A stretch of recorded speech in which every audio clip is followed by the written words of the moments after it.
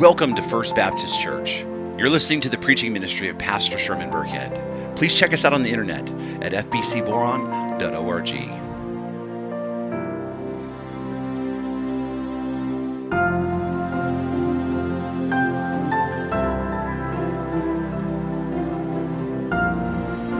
Once again, Mark chapter 11, beginning in verse 27.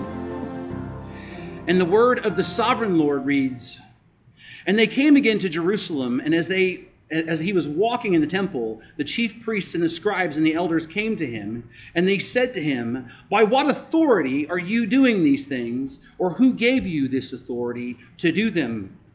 Jesus said to them, 'I will ask you one question. Answer me, and I will tell you by what authority I do these things. Was the baptism of John from heaven or from man? Answer me.' And they discussed it with one another, saying, 'If we say from heaven, he will say, why then did you not believe him? But shall we say from man?' They were afraid of the people, for they all held that John really was a prophet. So they answered Jesus, 'We do not know.' And Jesus said to them, 'Neither will I tell you by what authority I do these things.'" This is the word of the Lord. The late R.C. Sproul, and there's a reason why I quote him a lot. In fact, I would encourage you to read lots of his books. The late R.C. Sproul once wrote, "The very word authority has within it the word author. An author is someone who creates and possesses a particular work. Insofar as God is the foundation of all authority, he exercises that foundation because he is the author and the owner of his creation. He is the foundation upon which all other authority stands and falls." Authority. If there is a word that is now relevant in our time, and that seems to be on the lips of a great many people around us, it is the word authority. In fact, there's a lot of talk about authority right now. Who has authority? Who doesn't have authority? Where does that authority begin? Where does someone's authority end? Where does one's authority come from? Is it from people? Is it from the law? Is it from the Constitution? Or is it from God? And then what's the limits of a person's authority? Are there limits to a person's authority? Right? And how does one use their authority wisely? And then how does one exceed their authority? Right? And is there times that it's necessary for people to exceed the limits of their authority? And when do we know that someone's actually abusing their authority? I mean, because it's natural, right? The natural man tends to be someone who abuses his authority and to usurp other people's authority. We are told that power corrupts, and absolute power corrupts what? Absolutely. Right? And what do we do when there are two differing authorities in our lives that conflict with one another? You don't think that happens? You don't have kids. Sometimes mom and dad's authorities don't always line up. Whose authority is supreme? And whose authority is it that you must submit to when there is a conflict? And when and how are you ever allowed to resist someone's authority? When are you allowed to say no? When are you allowed to say you don't have that authority? These are but just a few of the questions I think that are on the minds of many people. Right? These are just a few of the questions that we are facing right now. And I think as Christians, we should be diligent to ask these questions, not to be rash to answer them, but to really search them out. Right? I mean, even the scriptures, give us a little bit of a challenge, right? I mean, Romans 13 says, "Let everyone be subject to the governing authorities."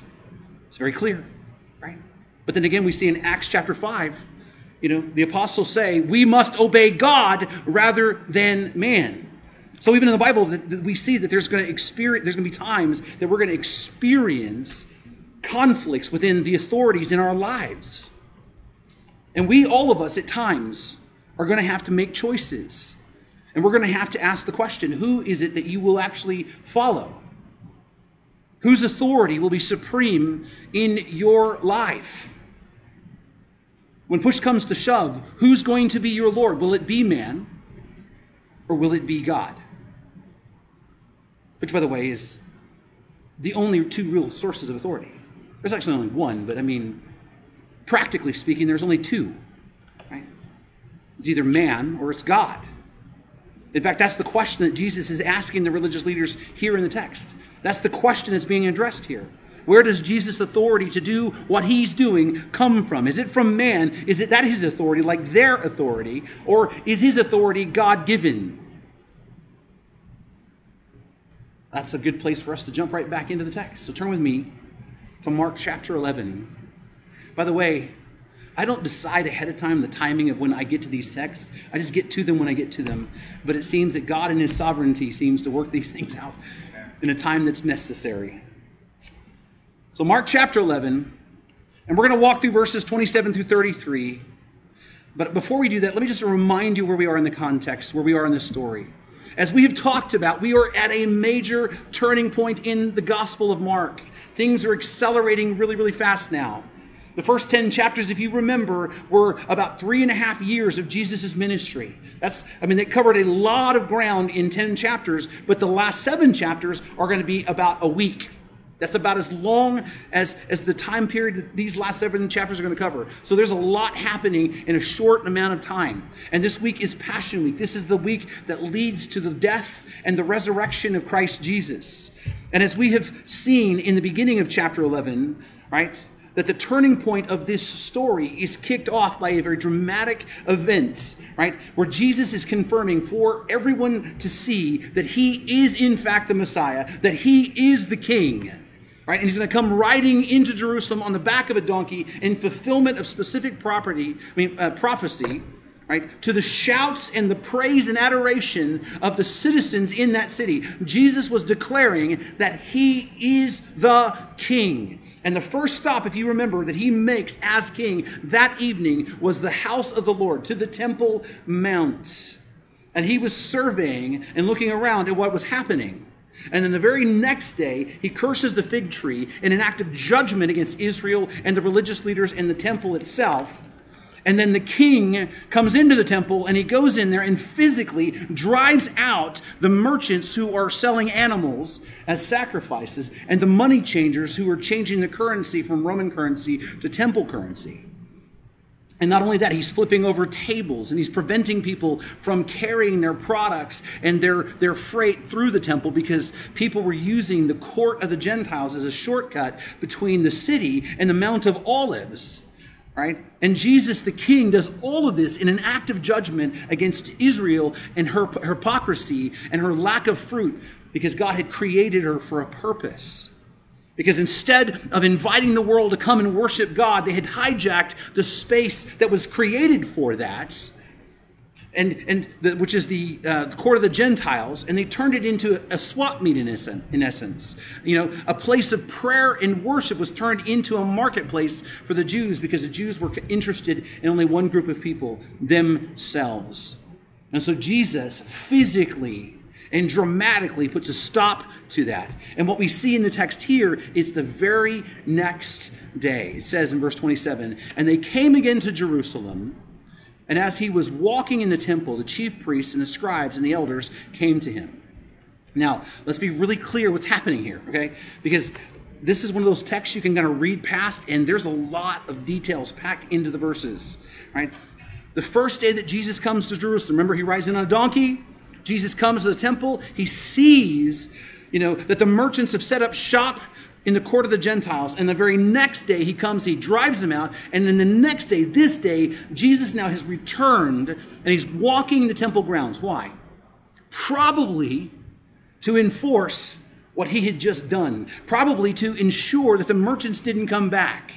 Right? Because if you know anything from the Bible, is that the Jews were stiff-necked people, right? And he came back to make sure they didn't come back. And so and that's where we find Jesus and his disciples in this story. And then it says the chief priests, the scribes, and the elders came to him.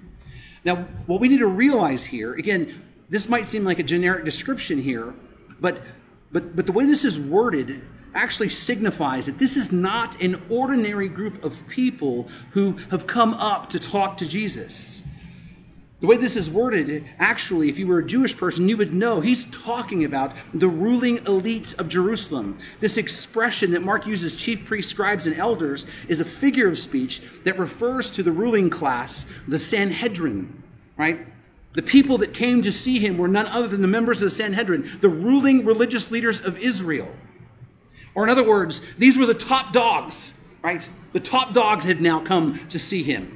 Right? It had escalated to that point. In fact, many scholars actually believe that Caiaphas and Annas were there in person, and the chief of the temple guards was there as well. And so again, this is an escalation in the tension between Jesus and the religious leaders. And this right here is an interesting development in the story, because if you remember, how does Mark start off?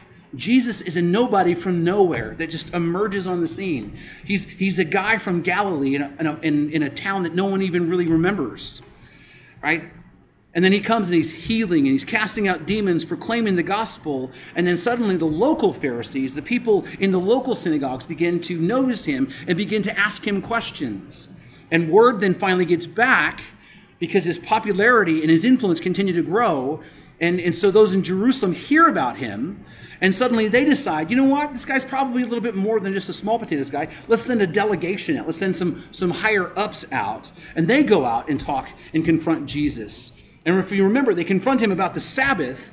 And Jesus makes it very clear that he has the authority of the Sabbath, because he owns the Sabbath.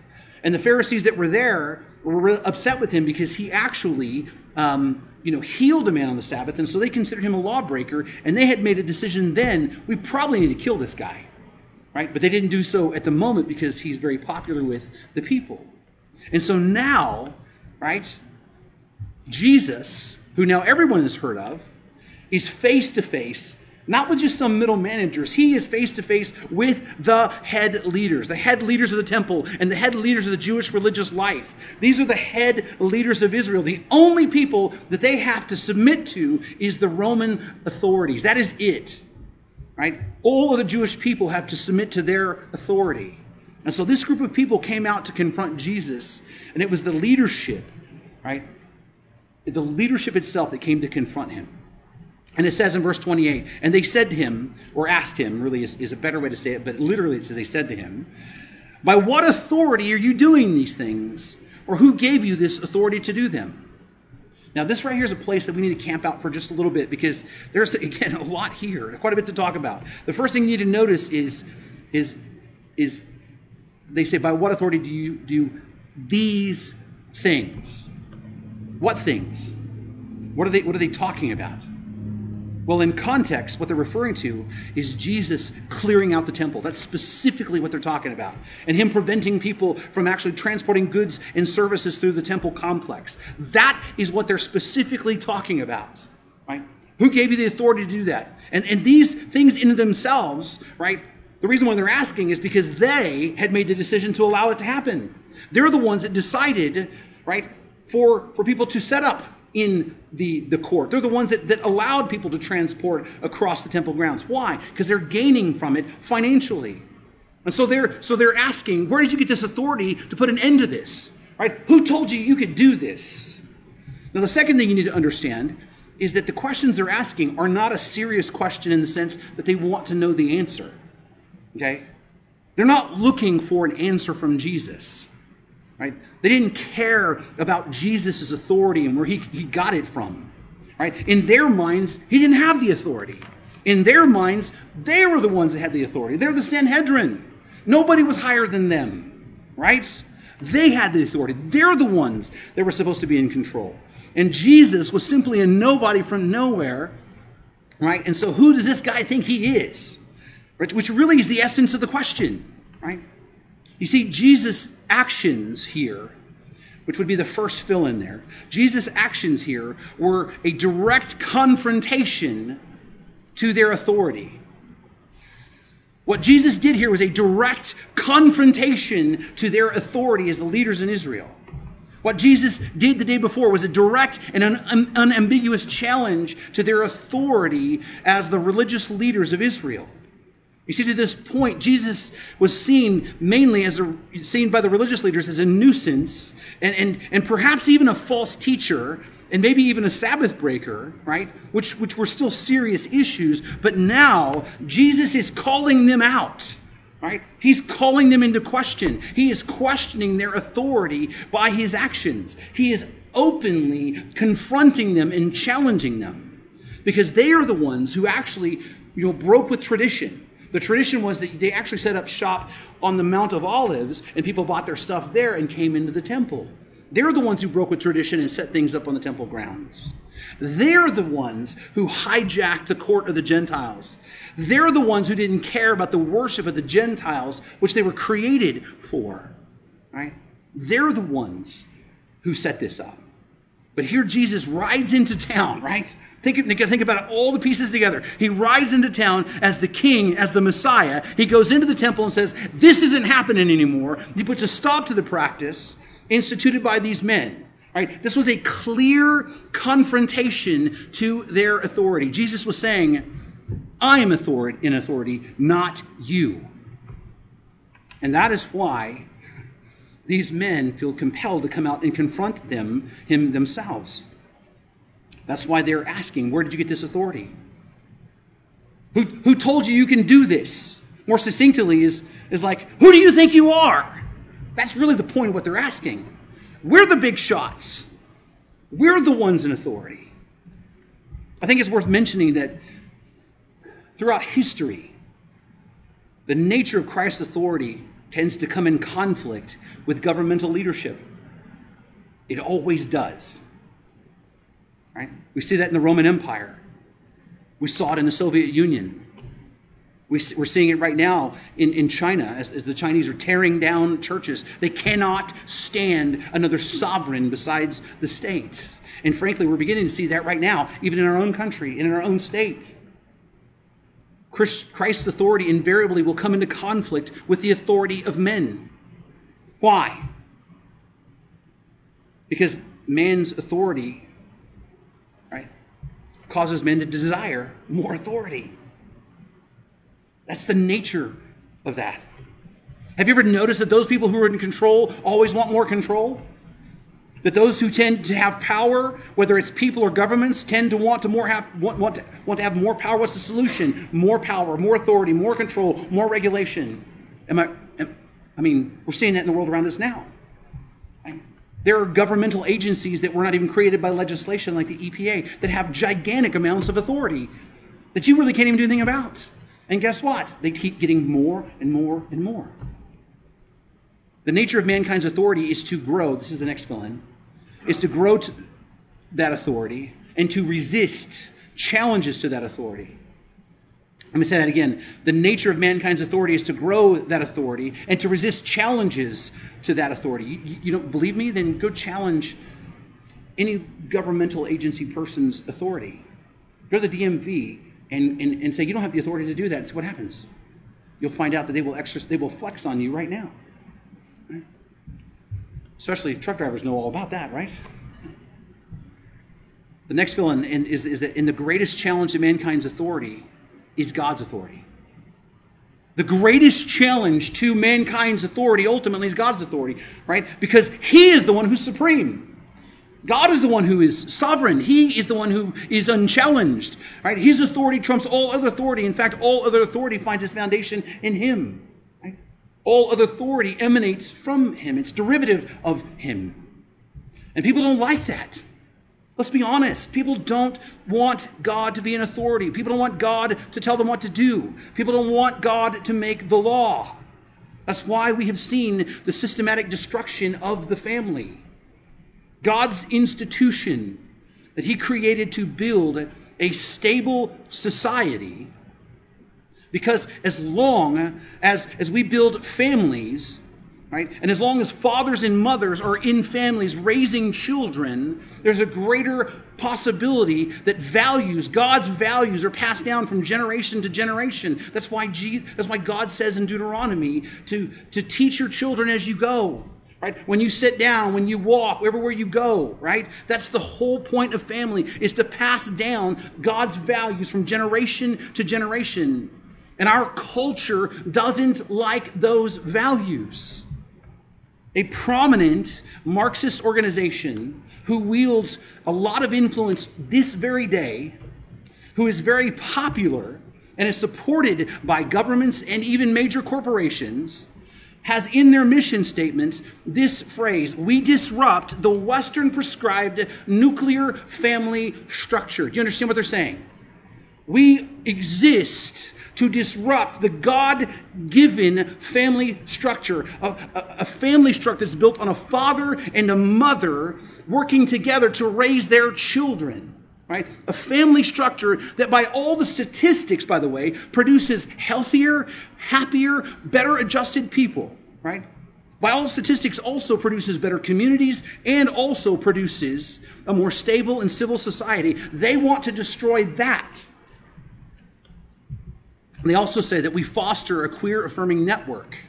When we gather, we do so with the intention of freeing ourselves from the tight grip of, listen to this language, heteronormative thinking. Or in other words, we are here to tear down the God-given institution of marriage the way that you understand it. Because that's what heteronormative is. The institution on which the family is built, the permanent union, the indissoluble permanent union of one man and one woman in marriage together forever.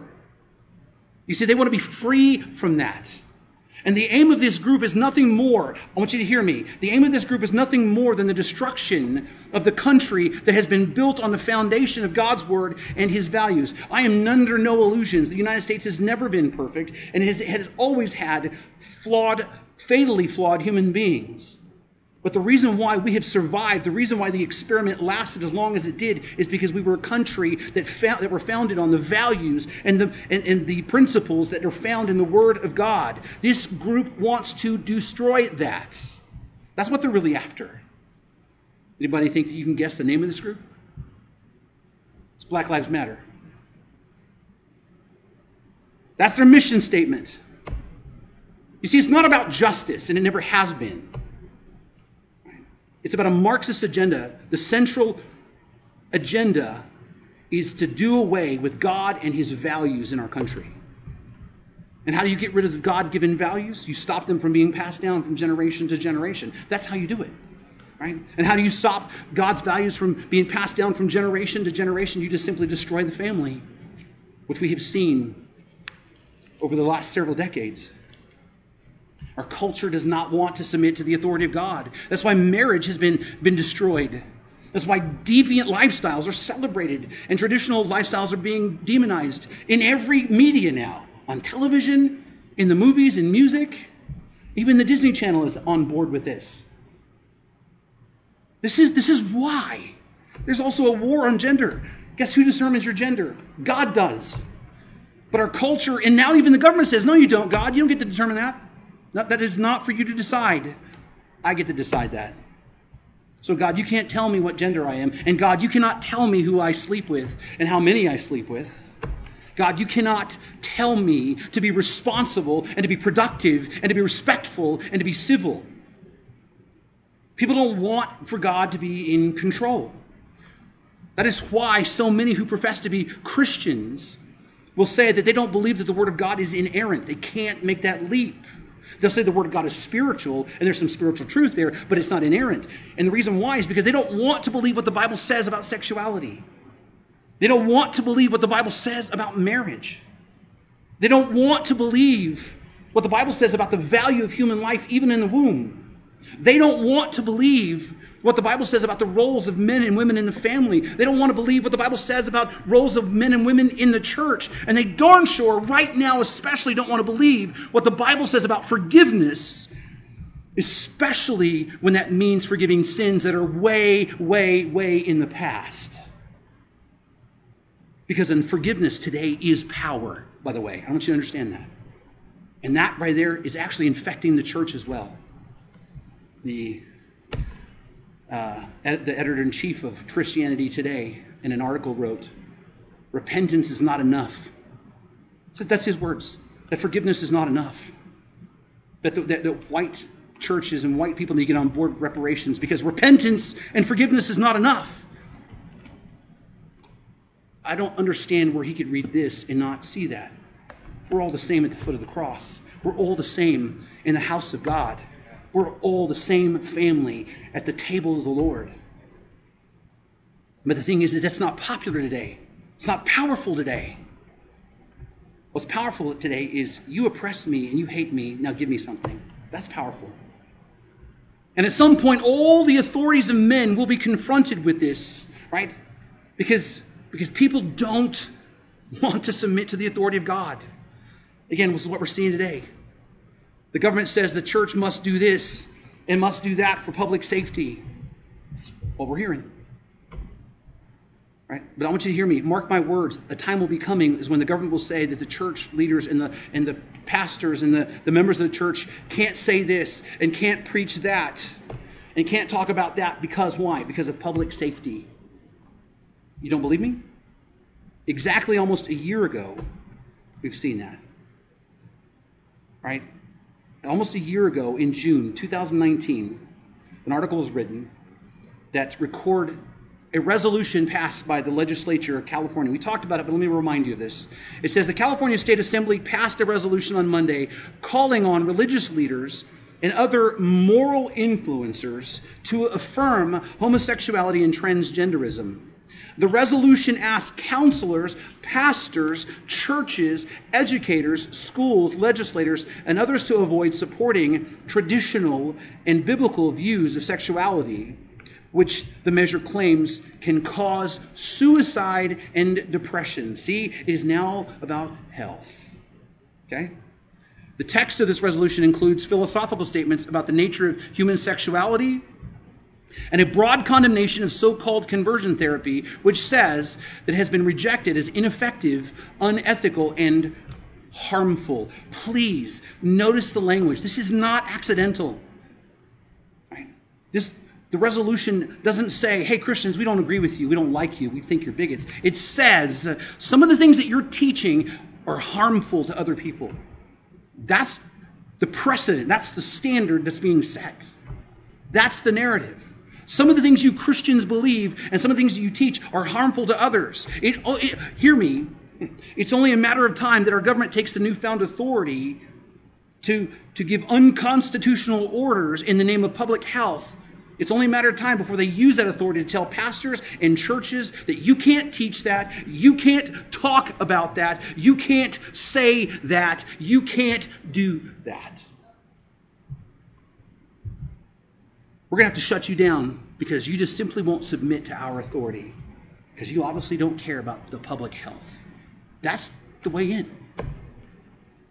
You see, the enemy doesn't ever come at you dressed as the enemy and say, I'm here to destroy you. He comes in insidiously, silently, and begins to get your consent. The nature of Christ's authority is to be in conflict with man's authority because man cannot and does not want to submit to God's authority. That's what we see here. What Jesus did directly challenged their authority. And so they came to challenge him right back. Right? Who do you think you are? Is the essence of the question. Now, some commentators will say that the intention of them showing up like this in force, right? That these men all showing up together was basically to try to embarrass Jesus and maybe even try to intimidate him. You know, when the muckety-mucks come in, you know that scene in the movie when all the high-paid lawyers come in with all the black suits on and they start trying to browbeat everybody? Kind of like the same idea. But notice how Jesus responds. Verse 29, Jesus said to them, I will ask you one question, answer me, and I will tell you by what authority I do these things. Now, what you need to realize is that Jesus, right, his response, not only does it catch them off guard, right, because Jesus is actually, right, really very sharp, but he's also exercising authority over them right now. It's subtle, but it's there. And if you were Jewish, you would see it. Because he didn't not answer their question. He didn't just say, I'm not going to answer your question. Right? He actually answered with a counter question. He answered the question with a question. He was using a rabbinical teaching technique. Right? Jesus in this moment suddenly established himself as the rabbi, as the teacher, and he is now acting in the master. Right? He is the master and they are the pupils. He is now, in essence, posturing over them. To put it the way that people say it today, he's flexing on them. Right? Moose knows what that means. Right? He says, no, I'm not going to answer your question. I'm going to ask you a question and you answer me. Right? And then I want you to notice in verse 30, he asks the question, but then he gets really forceful after that, and he repeats that, and he says, answer me. Very direct, very commanding. I want you to think about what's happening here. Jesus come as the king. He drives the merchants out, which is a direct confrontation with the Sanhedrin's authority. These men come back to push back on him and try to put Jesus back in his place. And he comes right back at them as the master, and he demands, no, you answer me. This should, I think, in a sense, almost remind you of the story of Job, when Job was asking for God to answer him, and God's like, no, wait a minute, you answer me. Right? This is a very tense confrontation now. And what we're going to see in a moment is these men are going to struggle with this because they weren't expecting this challenge. They expected that he was going to, that they were going to push back on him, and that he was going to fold like a cheap suit, and that he was just going to go away. But hear me. The king never backs down to the authority of men when he is challenged. Please understand that. The king will never back down to the authority of men when he's challenged. And by the way, neither should his bride, the church. So they try to put Jesus in his place. Jesus pushes back, and then he demands them to answer the question. And the question is, what was the baptism of John? Was the baptism from John, was it from heaven or from man? Now, this requires a little bit of unpacking because number one, it's foundational for us to understand, but there's some details here that you got to fill in. When Jesus was saying, and he's talking about the baptism of John, he wasn't just talking about the actual act of baptism. That's not, that's a symbol for something bigger. He's talking about John's entire ministry. John's entire ministry was a preaching ministry where he called people to repent of their sins and be baptized in preparation for the coming Messiah, right? So his entire ministry, this baptism, had a point to it, right?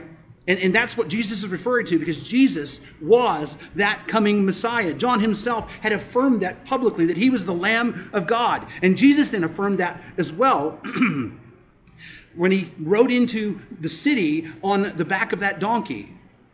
And so when Jesus asked the question, he gives them an opportunity to answer their own question, in essence. Right? The same authority behind John's ministry is the same authority behind Christ's own work that he's doing. It's kind of like the underlying point. The second thing you need to notice is Jesus gives them a choice of where the ministry comes from. Is it from man or is it from heaven? And what you need to realize when he says it's from heaven, he's not literally saying that it's from heaven generically, but rather he's referring to the one who actually resides in heaven. Because Jewish practice is you didn't actually say God's name and you didn't refer to God as God. In fact, even today, when you read Jewish literature, you'll see the word God and it'll go G space D. They will not actually, right? Because they reverence the name of God. And so a common practice was to say, instead of God, to say heaven. And so they wouldn't say that gift is from God, that gift is from heaven. Right? That's why when you see in the Gospels, you see two different things that Jesus says, but it's the same thing. He says the kingdom of heaven and the kingdom of God. It's the same thing. For the Jewish audience, they would refer to it as the kingdom of heaven. Right? So what Jesus is asking is the authority, is it from man, right? Or by implication, is it from God himself? That's the question he's asking. Like, did God give this authority or did man give this authority? And a question that they were just not ready to answer. They just weren't ready for this question. Because notice what they say. And they discussed it with one another, saying, if we say from heaven or from God, he would say, why did you not believe him? But shall we say from man? They were afraid of the people. And they all held that John really was a prophet. And so they answered Jesus, we don't know. I want you to think about this. These men woke up in the morning and got dressed in their finest garb, in their most royal and regal, apparel. And they were coming out with a swagger, and they were going to challenge this guy from Galilee, right? And then in moments, Jesus turns the table on them. And now here they are, like a bunch of bumbling idiots trying to answer the question. Because they know that if they say John is obviously from God, then they're in trouble. They know that. Like the conclusions just line themselves up. But they know he's from God, because obviously John was from God. The thing that you need to remember is the story about John and his dad in Luke chapter 1. You see, his dad was a priest who worked in the temple at times. And before John was born, he was working in the temple offering incense, right? And during one of those times, the angel of the Lord appeared to him, telling him that he was going to have a son. And his dad, Zechariah, was like, how is it even possible? My wife is old and barren. We can't have kids. And the angel said to him, not only is this going to happen, but you're not going to be able to talk until he's born, because you didn't believe me, right? And from that moment, then he was mute. And everybody's like, what's happening? Okay, that by itself is going to create a stir and a controversy everybody's going to remember, right? And then when John was born, Zechariah finally was able to speak again. He tells everybody his name is John. And the thing that you need to understand is this is an incredible story in a small community, that not just in Jerusalem, but it happened in the temple amongst one of the priests, another small group. This is a story that everyone in that circle is going to know, right? This is a story that everyone's going to be familiar with. The Sanhedrin themselves would have known this and been shocked by this and surprised this. And it wouldn't even surprise me that some of these people weren't even there when John was born, right? That's why when John, by the way, he was performing his ministry out in the Jordan, the leaders of Jerusalem and the Pharisees came, and what were they asking him?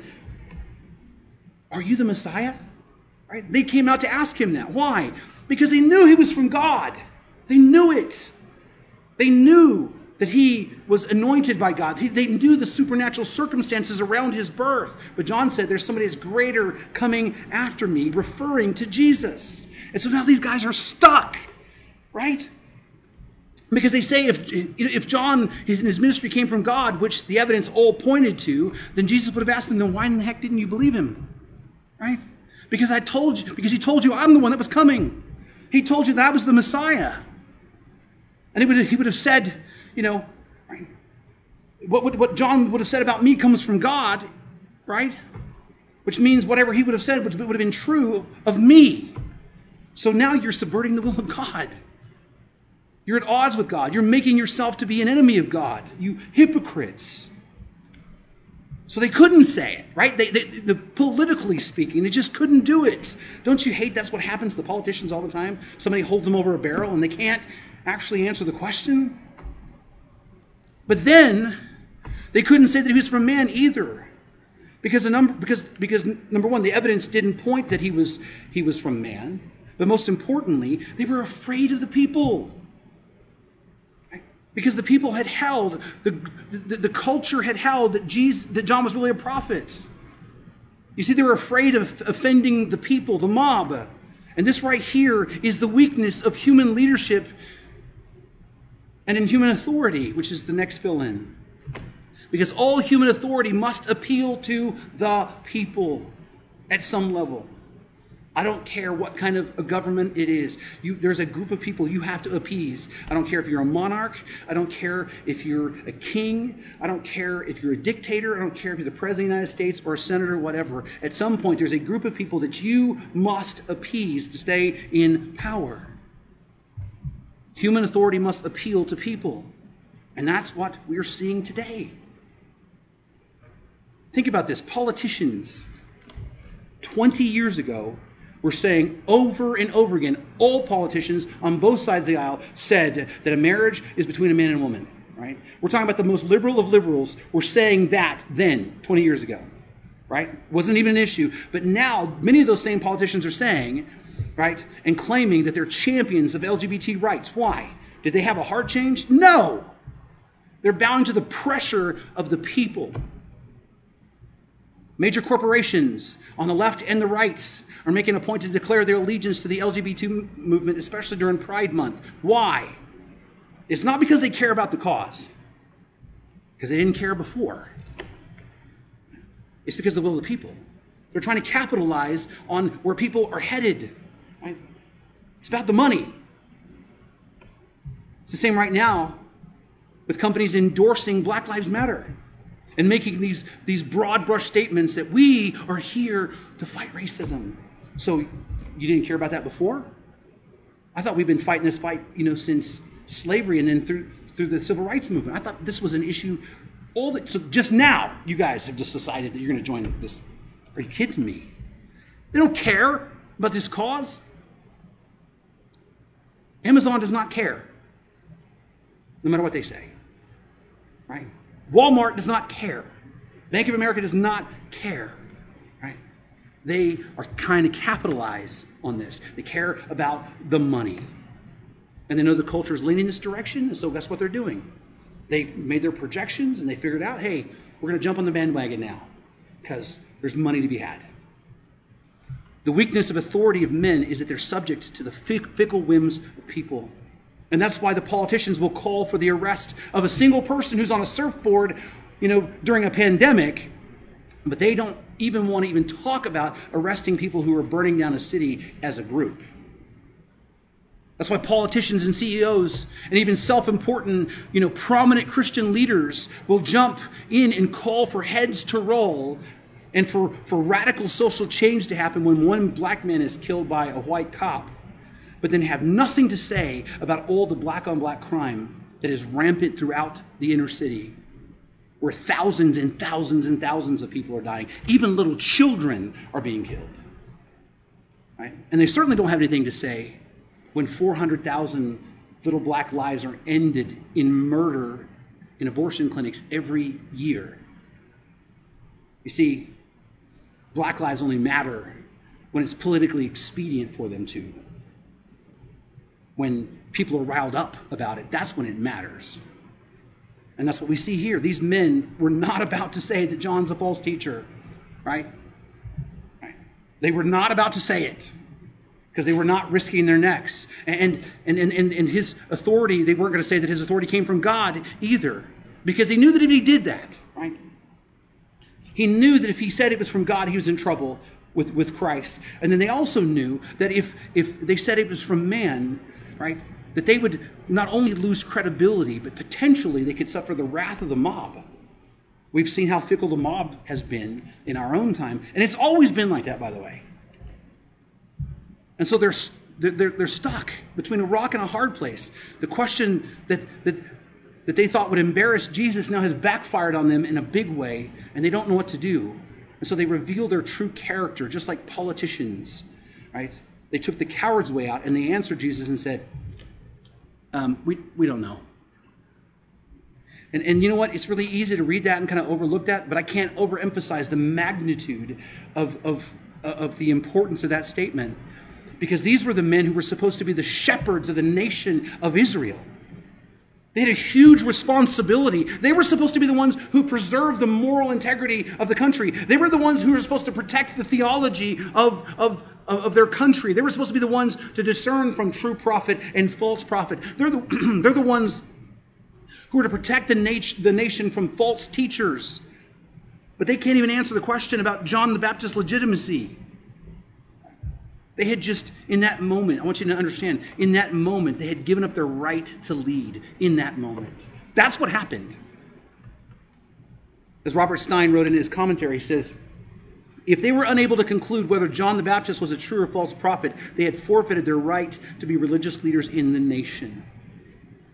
You see, their hypocrisy and their corruption and their lack of character now was on full display for all to see, because they were unwilling to submit to Christ's authority and wouldn't say that John the Baptist was from God, but they were also unwilling to go against popular opinion, and so they wouldn't affirm that he was from man. And unfortunately, sounds a lot like the leadership of many churches across our country. It seems like there are many people who are willing to throw out the absolute authority of God and his word over the church and over their lives and over every situation, and they're unwilling to take a stand that might be unpopular, that might even get the crowd upset, that might even make the culture say, you guys are out of touch, you guys are so unloving. I mean, a guy can lose his job, actually. There was a pastor up north of a Presbyterian church that had the audacity to put on a sign that said that, men are men and women are women, and God is still God, something like that. And enough public pressure came from outside of people outside the church that people inside the church fired him. More and more pastors and leaders want to be seen as relevant rather than biblical. More and more Christians want to be loved by culture rather than to be righteous before God. More and more people would rather have the approval of man than the approval of God. Peer pressure seems to be the irresistible force rather than the grace of God. But let me be clear here. I want to be very clear. And I'm not trying to be mean, but I think our congregation needs to hear this. I think people wider out need to hear this. Any preacher who refuses to openly and clearly declare that the Word of God is infallible, inerrant, and sufficient has no business in ministry at all. Zero. If they can't make those statements, if they have to hem-haw around those statements, if they can't say that clearly, they don't belong in the pulpit. Right? The Word of God is not about something that we are trying to ease people into. We're to declare the truth. Any pastor or minister who leads, who will not affirm that the Bible is the Word of the living God is disqualified from ministry and should be removed immediately. If they can't say that this is the Word of the living God, not some of it, but it's all the Word of the living God, they need to be removed. Any minister of God who will not submit to the authority of God, right, but would rather submit to the authority of men is bereft of leadership and should find something else to do.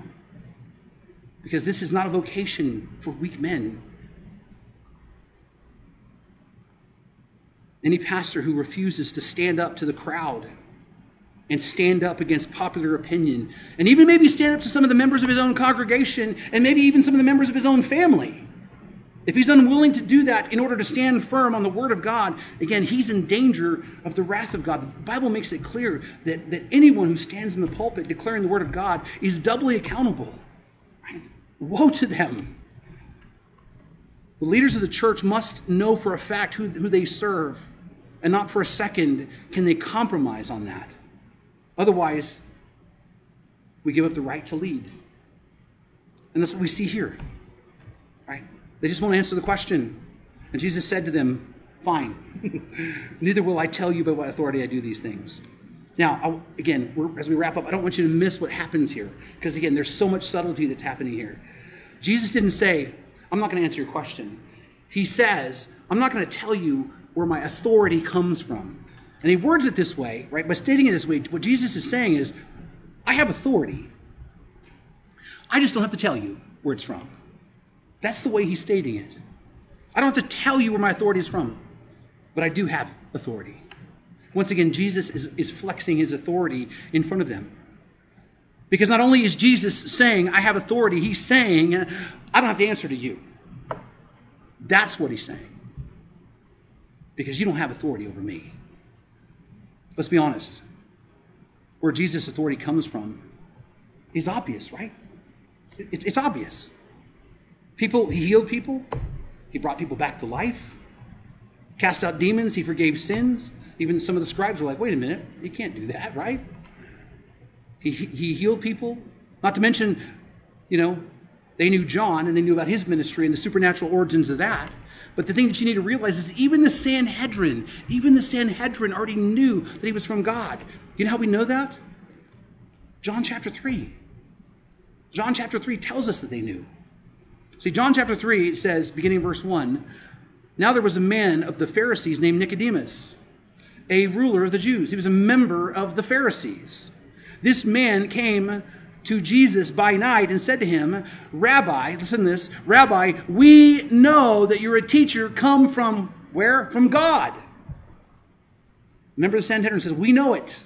And then he says, for no one can do the signs that you do unless God is with him. They already knew the answer. They just won't say it. Why? Well, it's the same reason why people who fully know that God exists will deny his existence. Is because of the hardness of their hearts. That's why. Romans chapter 1, verse 18. If there's a set of verses that you should memorize, it's verses 118 through 19 of Romans. For the wrath of God is revealed from heaven against all ungodliness and righteousness of men who by their unrighteousness suppress the truth. For what can be known about God is plain to them because God has shown it to them. It's the same thing here. All the evidence points to the same direction. Jesus has authority, and it's from God, and it's apparent. And all the intellectual information a person needs to come to the right conclusions in front of them, but they won't acknowledge the truth because they are suppressing the truth in their unrighteousness. They don't want to bow to the authority of Christ. Why? Because their hearts are still hard, like unbelievers. They're unbelievers. That's the root. The reason why they reject Christ is not because the evidence isn't there. It's because they are still dead in their sin and their trespasses, and their hearts are hardened rock. Which takes us right back then to the parable of the sower, where Jesus taught, if you remember, right after he warned the Pharisees of their hardness of heart, and he was telling them, you're on the borderline of blaspheming the Holy Spirit and condemning yourself forever. Right? He told us the parable of the sower. Right? And if you remember what he said to his disciples in the middle of that, he said, to you has been given the secret of the kingdom of God, but to those outside, everything is in parables so that they may indeed see, not perceive. And they may hear and not understand, lest they turn and be forgiven. See, these men's hearts are hard, and nothing in the world will change their hearts. Not more information, not more evidence, not even Jesus answering their question. Their hearts were hardened to the truth like all unbelievers. And that's why we always affirm that salvation is 100% the work of God, because only He can change hearts. Only He can. And I think this is important for us to remember, right? As we share Christ with the world, we need to passionately share the gospel without question. We need to give people the answers to their questions to the best of our ability and give them the hope that's within us. We need to be patient, we need to be loving, we need to be gracious, we need to be kind and long-suffering. And yes, we need to love people with our actions and our attitudes and keep loving them. But let us never forget that salvation is the work of God, and we are wholly dependent upon Him to change hearts and bring people into the kingdom. And that's what we see here. Their refusal to submit to Christ's authority is so because their hearts are hardened to Him. And the reason why anyone refuses to submit to Christ's authority, the reason why governments are going to try to usurp His authority, is because of the hardness of their hearts. Now with that, we stand at a very dramatic point in the story, because this part isn't even over yet. Right? There's a lot of tension here because Jesus, He successfully challenges, he rebukes their challenge to His authority, right? But He doesn't leave it there, because what we're going to see in the next week, in the next part of the text, is He's actually going to get even more in their face. He's going to be very pointed, and He's going to tell a parable that really relates to them, and it's just going to make them want to kill Him even more. But in that, there's an important message of hope that we're going to talk about next week. But given then what we have walked through in this text so far, how do we take this truth, then apply it to our lives? Because there's a lot here. And believe me, I could have probably done like 3 or 4 more weeks on this particular text. Right? But there's 2 applications I want to suggest to you that I think we all as Christians need to make. There's a lot of applications, but there's 2 I just want to appeal to your hearts with. If you're in Christ, number 1, if you're in Christ, you need to settle once and for all who it is your supreme authority. You just need to make that decision. As Joshua said, decide, right? But as for me and my house, we're going to serve the Lord, right? You as Christians need to make it clear. You need to count the cost, and you need to decide who it is you're going to follow. Is it going to be man, or is it going to be God? Right? And the reason why I say this is because the time is coming that you're going to be forced to choose. Right? Maybe in small ways, maybe in very big ways, but you're going to be asked to choose, because that's the history of Christianity. The authority of God comes in conflict with the authority of man, right? And those who claim to be Christians will ultimately have to choose. It's like the expression that we all use unconsciously, Jesus is Lord. That's not just something that God just said, hey, that sounds good. There's a purpose for that phrase. Paul says that if you confess with your mouth that Jesus is Lord and believe in your heart that God raised Him from the dead, you will be saved. Have you ever wondered why you must confess vocally, publicly, that Jesus is Lord? Well, the reason is this. The early church grew up in a Roman Empire, and everyone was expected to worship Caesar. Everyone was. It was unquestioning. You had to do this. And part of worship was the Latin expression Kyrios Caesar, which literally means Caesar is Lord. That was the expression of the day. People were expected to declare their allegiance to Rome and to Caesar. They were expected to declare with their mouth publicly for all to hear that Caesar is their undisputed Lord, that he is their final authority. But Christians couldn't do that, right? When they were asked to prove that their loyalty to Caesar, they would say, Kyrios Christus, or in other words, Christ is Lord. They declared Jesus is the Lord. And many of these Christians suffered greatly and were tortured, and some of them were killed because they refused to submit to the authority of the state rather than the authority of God. Many Christians suffered and died this way, and many who professed to be Christians were also then proven to be false converts to the faith because they turned their back. When the pressure was on, they turned their back on Christ in order to obey Caesar. We need to really take stock in that. Brothers and sisters, history will repeat itself, and a time is coming when you will have to make this decision, and you're going to be amazed. You are going to be amazed at how many people will willingly jump ship and jump on the authority of man rather than God and say, come on, it's not that big a deal. It's not a big deal at all. Just, you know what? You guys are just making such a big deal out of nothing. Right? I mean, it's amazing already what we've seen in the church today. Right? But it will blow you away how many people personally you know, people that you see in their lives, and you go, oh, they're strong. You're going to be amazed at how many people will make that decision to walk away and say that the state is Lord rather than Christ. And so my exhortation to you is to settle in your hearts and choose this day who is your king, who it is your sovereign. Right?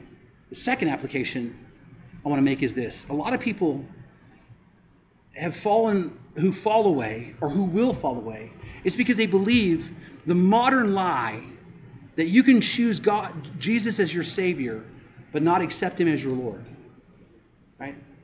Like that is a dominant theme within Christianity today. That you can invite Jesus into your heart, right? And you can pray some prayer, but never actually make him the Lord of your life. That he's your Savior, right? But not your Lord. Jesus didn't, hear me. The Bible has no superstitious thought like that at all in it. Okay? We are called over and over again to make Christ our Lord. Right? To declare Jesus is Lord. And I want to be clear with you. If Jesus isn't your Lord, he's not your Savior. I don't mean to hurt people's feelings, but the thing is we're at a time in our history and a time in the world, people need to hear the gospel. And part of the gospel is understanding that Christ must be the Lord of your life, right? Otherwise, he's not your Savior. Jesus didn't come to be your best friend. It's a benefit, but that's not the reason why he came, right? He came for your life. He came for all your life. That's why he says to us in Mark that if anyone's going to follow me, what does he say? Right? Let him deny himself, pick up his cross, and follow me. He didn't say, hey, you're saved now, sit there, I'll do the rest. He says, come after me. And so my second exhortation is that you settle in your heart and make sure that Jesus is the Lord of your life. That you are willing to follow him wherever he leads. Even if that's into difficult places. Even if that's into dark territory where it's scary. Yea, though I walk through the valley of the shadow of death kind of stuff. Even into conflict with the authority of other men. We as a church and as individuals have to decide who is the King and who is our Lord. Not just pay lip service to it, but actually live it. Now praise the Lord. None of us do any of that in our own strength. We do that by God's saving, sovereign, and sanctifying power through the Holy Spirit. But that's the application we make with this. And I say all this, and the way this all buttons up together now with everything that we see around us, I want you to know, it is not my It's never my intention and it's never my desire to be a person who makes waves, right? One of the flaws I have in my life, you know what is? I want people to like me, right? But as a minister of the gospel, we're at a place that's not even relevant in my life anymore, right? And it shouldn't be in yours as Christians either. The world is dying around us, and we're seeing the fruits of the poison that's happening around us. But we have the greatest possible opportunity now to be the light because the darkness is so great. We have the greatest possible opportunity now to go out into the world and storm the gates of hell and share the hope of Jesus Christ, the only hope there is, and bring others into the kingdom. Because Christ, he will return. Could be tomorrow, could be 1,000 years from now. We don't know. But we're to labor as if it can happen now. But we are also to labor with the endurance thinking that it could happen 1,000 years from now. We need to be caught doing the work of God. So let us as a church go out into the world and share the hope of Christ with all we come in contact with. That's my final exhortation to you. Gosh, I hope you guys know how much I love you. Let me pray for you. Heavenly Father, Lord, I thank you for your word. I thank you for the truth in your word. And I just pray, Lord God, that you would strengthen my hands for the task that's ahead, that you would strengthen my heart, that I would not be afraid, that I would not be found to be ashamed of the gospel, that I would stand to my dying breath that Jesus is Lord, and that I would be willing to endure whatever difficulty that comes from following you, Lord. Your word says that in this world you will have trouble, but take heart, you have overcome the world. My hope is not in a pain-free, problem-free life here and now, though I do like comfort.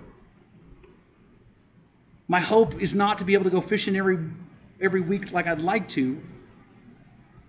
My hope isn't even for everything in America to be made right again. Because only you're going to determine that. You are sovereign and not me. My hope rests in nothing less than Jesus' blood and righteousness. And as the song says, I dare not trust the sweetest frame, but wholly trust in Jesus' name. You are the solid rock on which we build our lives. And as Peter said, we have nowhere to go. You're the one who has the words of eternal life. Where do we go? So here we are, Lord, at your feet, beckoning, Lord, that you would just continue to strengthen us and confirm for us that we belong to you as your children. And I pray right now that if a person has not made a profession of faith in you and has been transformed by your Spirit, that you would do that today and you would confirm for them, Lord, that they belong to you and that they would repent and believe the gospel. And that, Father, you'd give us all the courage to be in the people you're calling us to be, to go out into this world and boldly proclaim the truth of Christ, even if it costs us dearly. For you're worth it because you are our treasure. We give you all the praise, honor, and glory. In Jesus' name we pray. Amen. You've been listening to the preaching ministry of Pastor Sherman Burkhead, a production of First Baptist Church in Boron, California. Our website address is fbcboron.org. And would you please consider partnering with us financially as we work to share the hope and the gospel of Jesus Christ with our community and our world.